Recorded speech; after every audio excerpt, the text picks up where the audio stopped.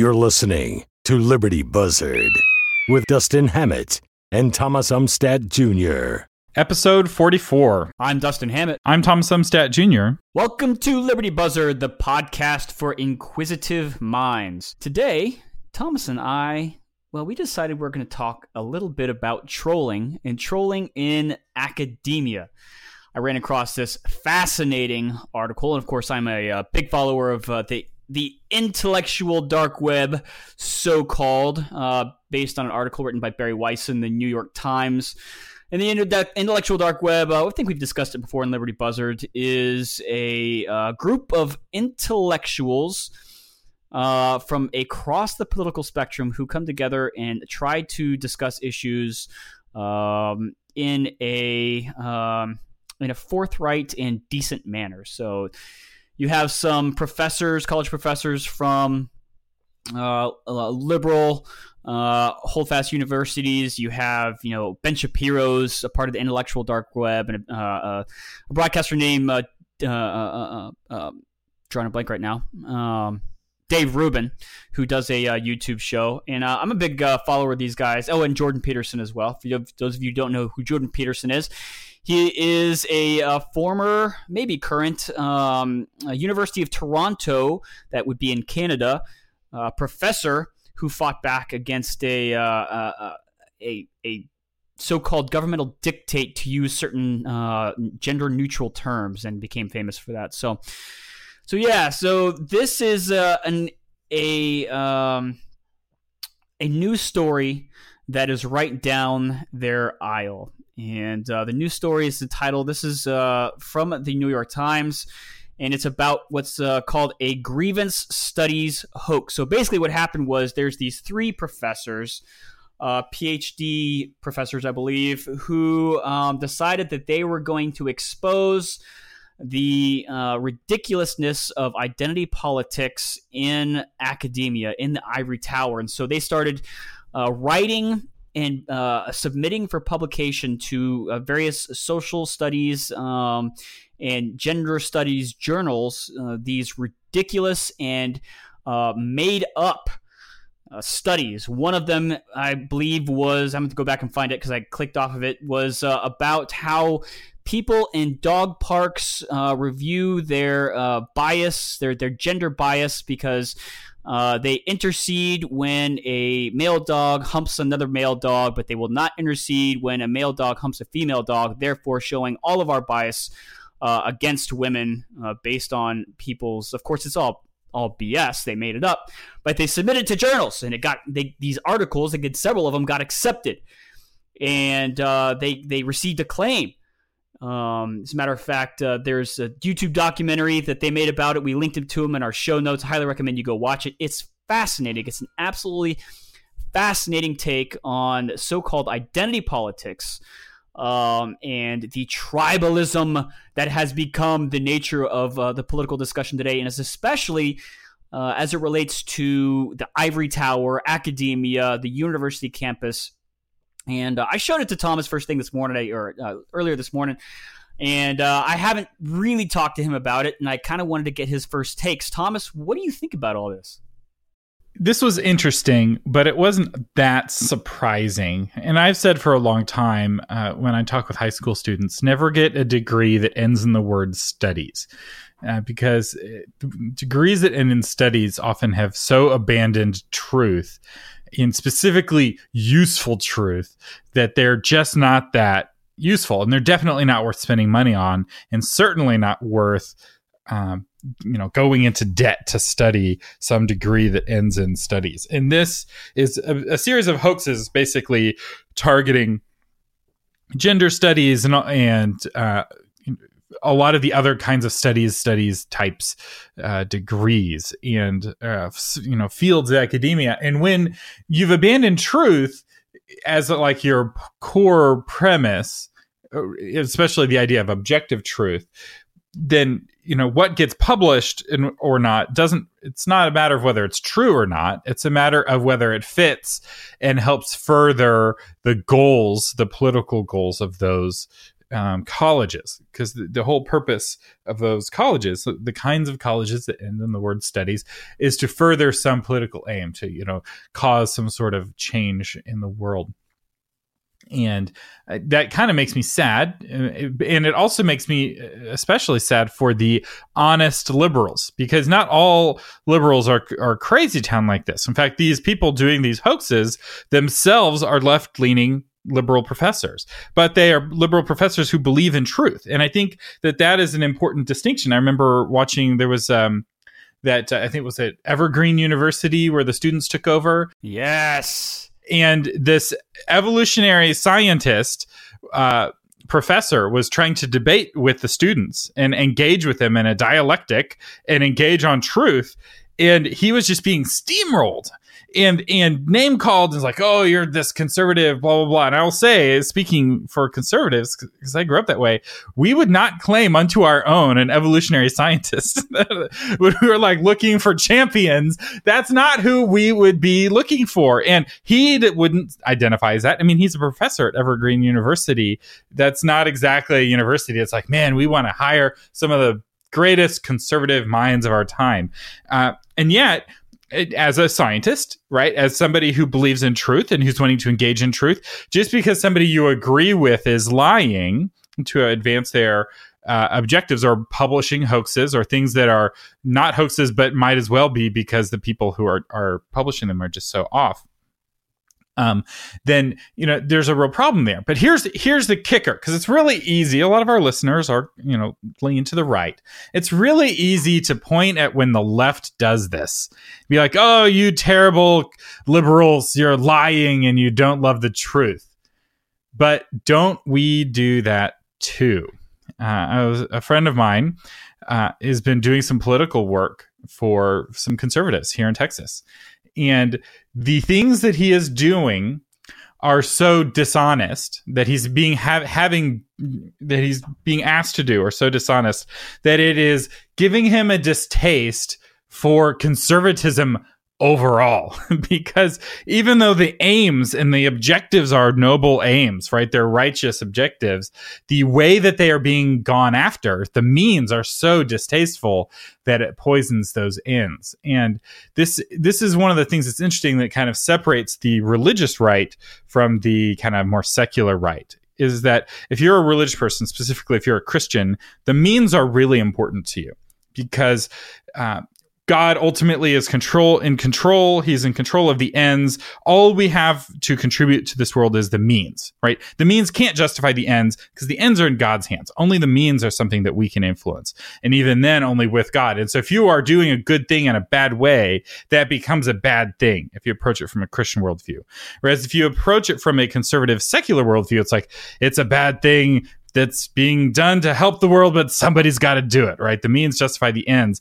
And that utilitarian ethic is very much in conflict with Christianity, and yet very prevalent amongst conservatives, especially in this day of Trump, where all kinds of means are being used. And it's a fascinating discussion. It's fascinating to see that both the left and the right are struggling over, do we value truth more than power, or do we value power more than truth? Dustin, your thoughts? So a lot of thoughts on what you said, Thomas. And do not let me forget, because you said something, and I don't know if you can or will elaborate on it, but you said your friend quit, or was thinking about quitting because he was disgusted with the means, and I was really hoping to get you to elaborate on the means. But before we do that, I want to make a comment on Evergreen State and what that whole situation, which I briefly touched on before in some previous shows, but I didn't really talk that much into it. But for those who haven't listened to the previous shows, I will say that the Evergreen State is a fascinating case study, and I highly recommend. They have these series of documentaries about what happened on YouTube. And I can't remember if it was Eric or Sam Weinstein. They're part of the intellectual dark web that I was referring to,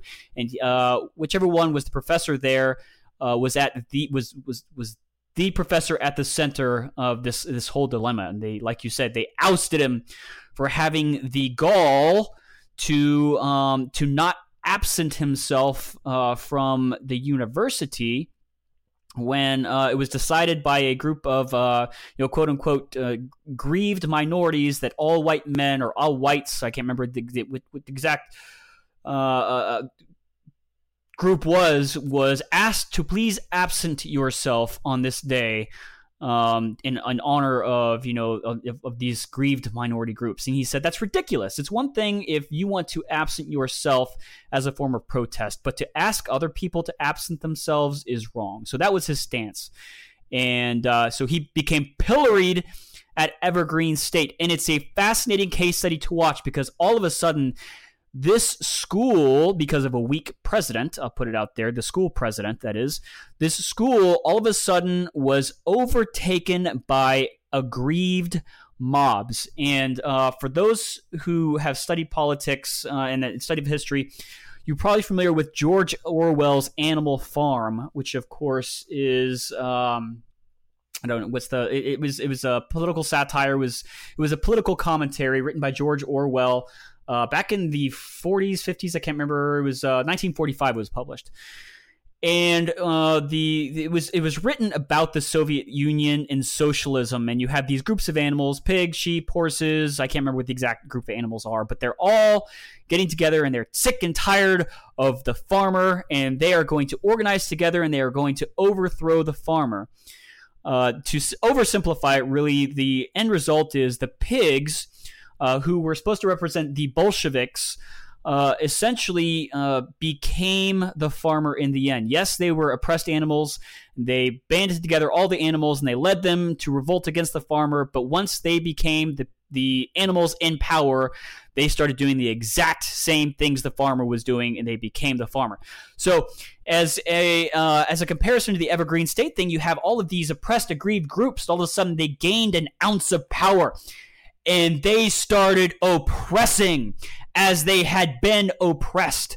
And you could sense this feeling of we are right in oppressing other people because we have been oppressed, and it's our duty to get revenge. And this fascinating and absolutely terrifying case of a study of mob rule and the violence of what mobs can do when they feel vindicated, and in this group mentality, they feel like they can do anything. So it's a really fascinating, and I'll seek out some of those YouTube documentaries and I'll post them there on our show notes. But yeah, so going back to the whole identity politics in the Ivory Tower, the Evergreen State was I would call it at this point an extreme example. However, you really across academia, I don't think it's a secret that academia largely is composed of people who are very left-leaning and conservatives. The conservative pundits will rail against the left-leaning groupthink ideology being bred in universities across the United States today.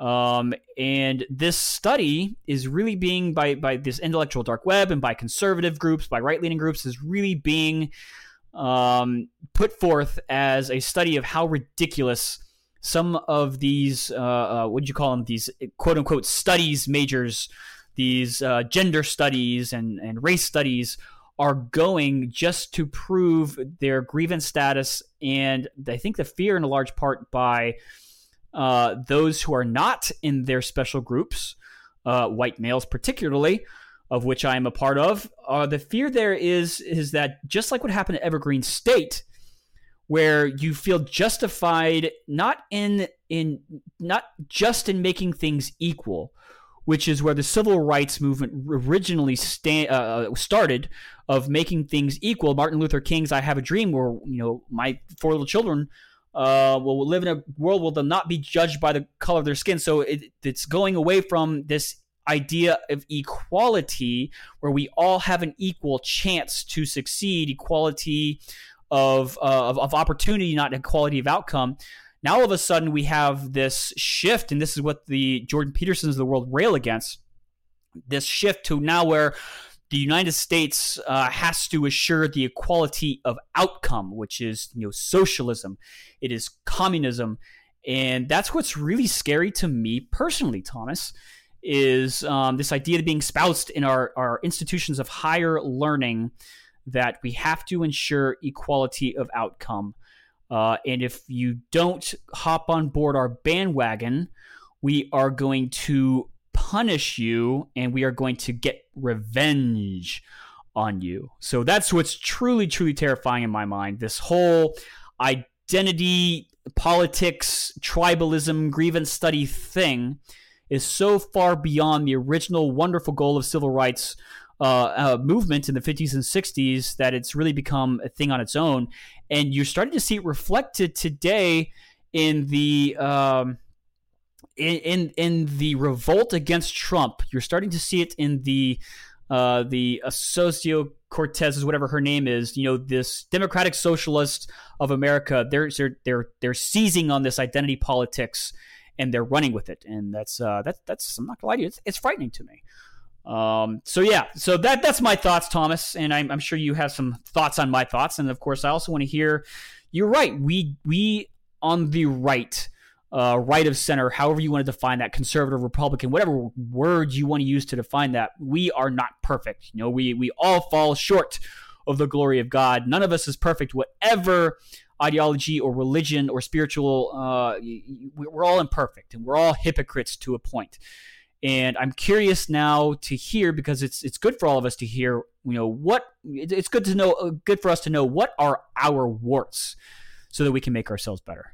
Yeah, I think it's always important to look in the mirror and see, how am I, any better, or am I any better? Because it's very easy to point the finger at somebody else, but often there are three fingers pointing back at us. And, the left is very much wanting to escalate. Right, they're wanting to use force. They're bringing violent protesters to peaceful protests, and they're bringing violent protesters to, potentially violent protests for the whole purpose of creating conflict.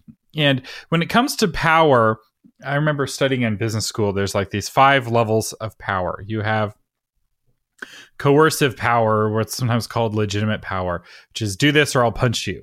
And then you have reward power, which is do this and I'll give you a cookie. Then you have like position power, which is do this because I'm a boss, which is kind of a collection of the first 2 powers. And then you have expert power, right? Do this because I'm the doctor. And then you have the final form of power is referent power. Do this because you love me, right? It's the Gandhi, Jesus kind of power. And each form of power kind of rests on the form before it, right? If you have no legitimate power, if there's no one with a monopoly on force, then really the only power that matters is, physical force and the ability to threaten and harm others. It doesn't matter if, you're respected, they will just stab you with their sword. And a great illustration of this is when Rome was sacked by the Gauls, the Romans retreated to their citadel. So Rome is in flames, but in the middle of Rome is this citadel, this fortress that had not been conquered. And they're trying to broker a peace because the Gauls don't want to take the citadel, but they do want to take all of this gold that's in the citadel. So they're negotiating, and they come to an agreement, and the Gauls use unjust scales to measure the gold. And the Romans are like, this isn't fair. And one of the Gauls takes his sword and puts it on the scales and says, don't quote laws to people with swords, or something like that, which was later quoted by famous Romans. I think Pompey quoted it and Caesar quoted it. But like that, like etched into the Roman psyche. And they ended up having to pay even more to, pay the gold of the sword that he had put on the scales. And that's where the left is trying to take us back to, as they're reintroducing violence into the political conversation. And I think that long-term, strategically, this is a huge mistake for them, because I don't think that they're good at violence in any sort of organized way. And the people in our society that are good at violence, the left has gone out of their way to alienate at every opportunity. So Dustin, you kind of represent the perfect example of the kind of person they've gone out of their way to alienate. You were a member of the armed forces, and they have done nothing to ingratiate themselves to you as a member of the armed forces. And then you were a police officer, right? So both of your jobs leading up to your job now as a podcaster, whereas very different kind of job, you were a practitioner of violence, right? You were a part of the apparatus of society that held that legitimate punishment power. Follow the laws or we put you in jail. I am carrying a gun and a badge. The badge represents my authority, my position power. The gun represents my legitimate power to harm you. And when you were in Iraq, potentially you'd have had cookies too, because our soldiers in Iraq had like candy and food that they'd hand out to the kids, because they would actually use all three of the base versions of power. And if they were to escalate things into the civil war that they're moving us towards, I just don't see it ending well for them, because all of the people who are practitioners of violence on behalf of the government right now are not their friends. It's like if you have one side that's a bunch of drug dealers and the other side that's the military and the police, I just don't see that being a fair fight. So I see this being strategically a big mistake for them as they move forward and escalate their rhetoric and get more violent in their actions and do more than just use words. I see it being very, very risky. Yeah. Yes to everything you said. I mean, I've often thought about this when you see the, I'll call it boasting of some on the left to rebel. We're going to fight, and I was like, well, are you going to fight? Or are you asking somebody to fight on your behalf? Because most of the time you don't see a whole lot of leftists in the military. You don't see a whole lot of leftists in the police forces. And I don't know if it's because we're going to engage in some amateur sociology here, but you can wonder why all day long. I would venture to say, there's a lot of political and identity involved with that. And people who are on the left think that joining the military or joining the police forces is beneath them and bad, and you shouldn't do it. So therefore, the people who think it's good and honorable profession are therefore on the right or right-leaning and therefore engage in that profession. So no, you hit it on the head. Are you going to be the one who does all this fighting? Because if you're not, who's going to do it for you? And it's interesting that you bring it forward, Thomas, because I had a conversation with one of my really good friends today, who is still a police officer in Austin, Texas, and just we'll see how this ends up. But they are expecting an anti-Kavanaugh protest today being October the 9th, just for record-keeping's sake. It was supposed to happen later on this afternoon, and it's supposed to be pretty violent. And my guess is that this organization called Antifa, which stands for anti-fascists, and has been known to have very violent protests and have no qualms about beating up people because they feel like they're in the right to do so. I'm guessing, this is just a guess at this point, I'm guessing they're the ones who are sponsoring this protest. So if it is them and they're going out there and they're going to get hot and heavy, it's not the first time that the police forces, whether it's Austin Police Department, Travis County Sheriff, or the Department of Public Safety, who is responsible for Capitol safety in the state of Texas, it's not the first time they've clashed with Antifa, and they're pretty good at it by this point. They know how to deal with them. And it's interesting whenever things do tend to ramp up and some member of Antifa does tend to get a little bit squirrely, it ends pretty quick. You want to know why? Because cops work out and they train how to fight people. So we're going to see, I'm not going to go down there and see. I'm going to read in the news later on to see exactly what kind of protests ended up happening later on in Austin today. But if I was going to put down some money in Vegas, I would put down money on the side that was not Antifa. Just because, generally speaking, they don't train to do the kind of things that police officers and soldiers and Marines tend to do. So yeah, I mean, I think you hit the nail on the head on that one. But I want to go back a little bit because I'll say what you're going to say, but I also want to know more about these means that your friend was talking about. Means? Yeah, earlier we were discussing the means justifying the ends and how we are guilty of it on the right, and I was hoping that maybe you could get a little bit more specific on those means. Oh, I see. Yes. So I don't have a lot of specific details. He wasn't going into details. because he was, sworn to secrecy. But there's a lot of astroturfing, I guess I will say, that the right uses. And I know the left does this as well. So astroturf, if you're not familiar with this term, grassroots is when regular people are excited and they're making action and they're calling a congressman, that sort of thing. Astroturfing is when you spend money to make it look like that's happening, when in reality it's all artificial or it's all paid. So you want some bond provision to get defeated or pass at your local city council meeting. And normally the city council meeting has 2 or 3 people in the audience. And this time there's 100 people in the audience. And the city council's like, oh my goodness, people are really unhappy and they're all on one side. It could be because there's a grassroots thing, right? Code Next, there was a big grassroots push against it, presumably. But it also could be that somebody is spending money to hire actors to go and testify at these meetings, or just to sit there with a shirt that says vote no on proposition, whatever the number of the proposition is.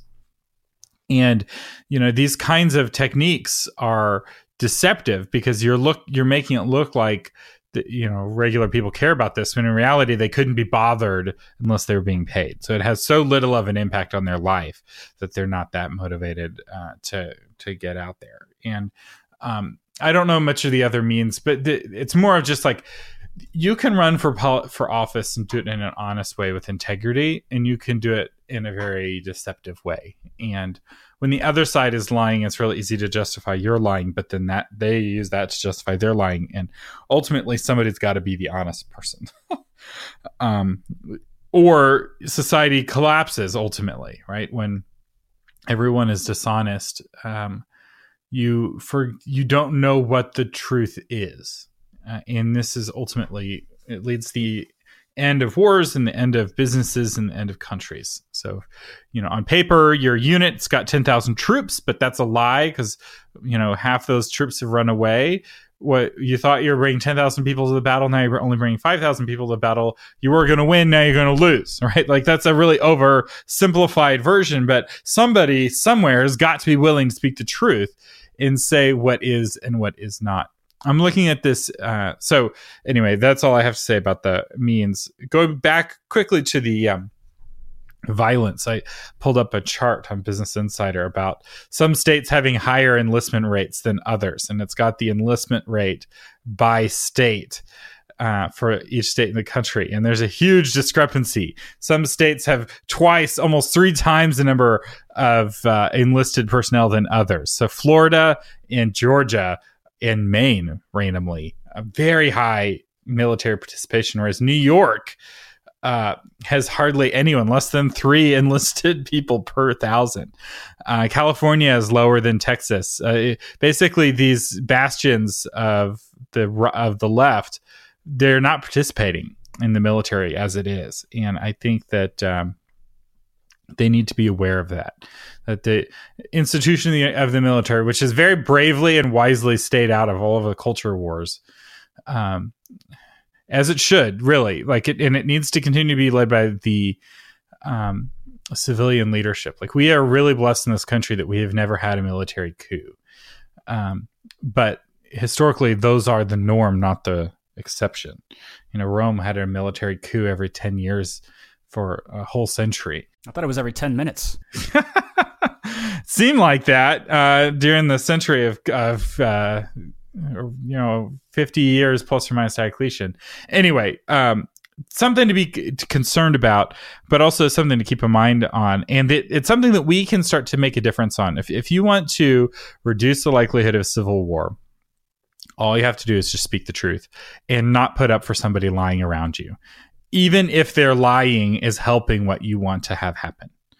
Right? Oh, I want so-and-so to be in power, so I'm going to lie to help him get elected. If you can just be the person who won't allow the ends to justify the means, it only takes a handful to save the country. You don't need everyone to be that way. You just need enough honest men and women who won't take bribes, who won't lie, etc. And it's something that our Buzzard Nation can start doing. We don't have to hope that our leaders will make America honest. We just have to be honest ourselves. It's tax days coming up. Pay your honest amount of taxes. You don't have to pay any more than that. We're sponsored by Tom Umstattd CPA, who can help you know exactly what your fair share is. So you don't pay a penny more, but don't pay less, right? Pay your fair share. Contribute to the to the progress of the nation, and be the honesty you want to see in the world. And that's all I have to say about that. That's all I have to say about that. In Forrest Gump style. There you go. We do want to know what you think. Feel free to leave us a comment. We're on YouTube, we're on Facebook, and of course, we're at libertybuzzard.com. I'm Thomas Umstattd Jr. I'm Dustin Hammett. And you've been listening to Liberty Buzzard. This episode of Liberty Buzzard is brought to you by Tom Umstattd CPA. Tom has over 35 years of experience helping people like you pay only their fair share in taxes. Don't let the IRS stress you out. Get Tom and his team on your team at taxmantom.com.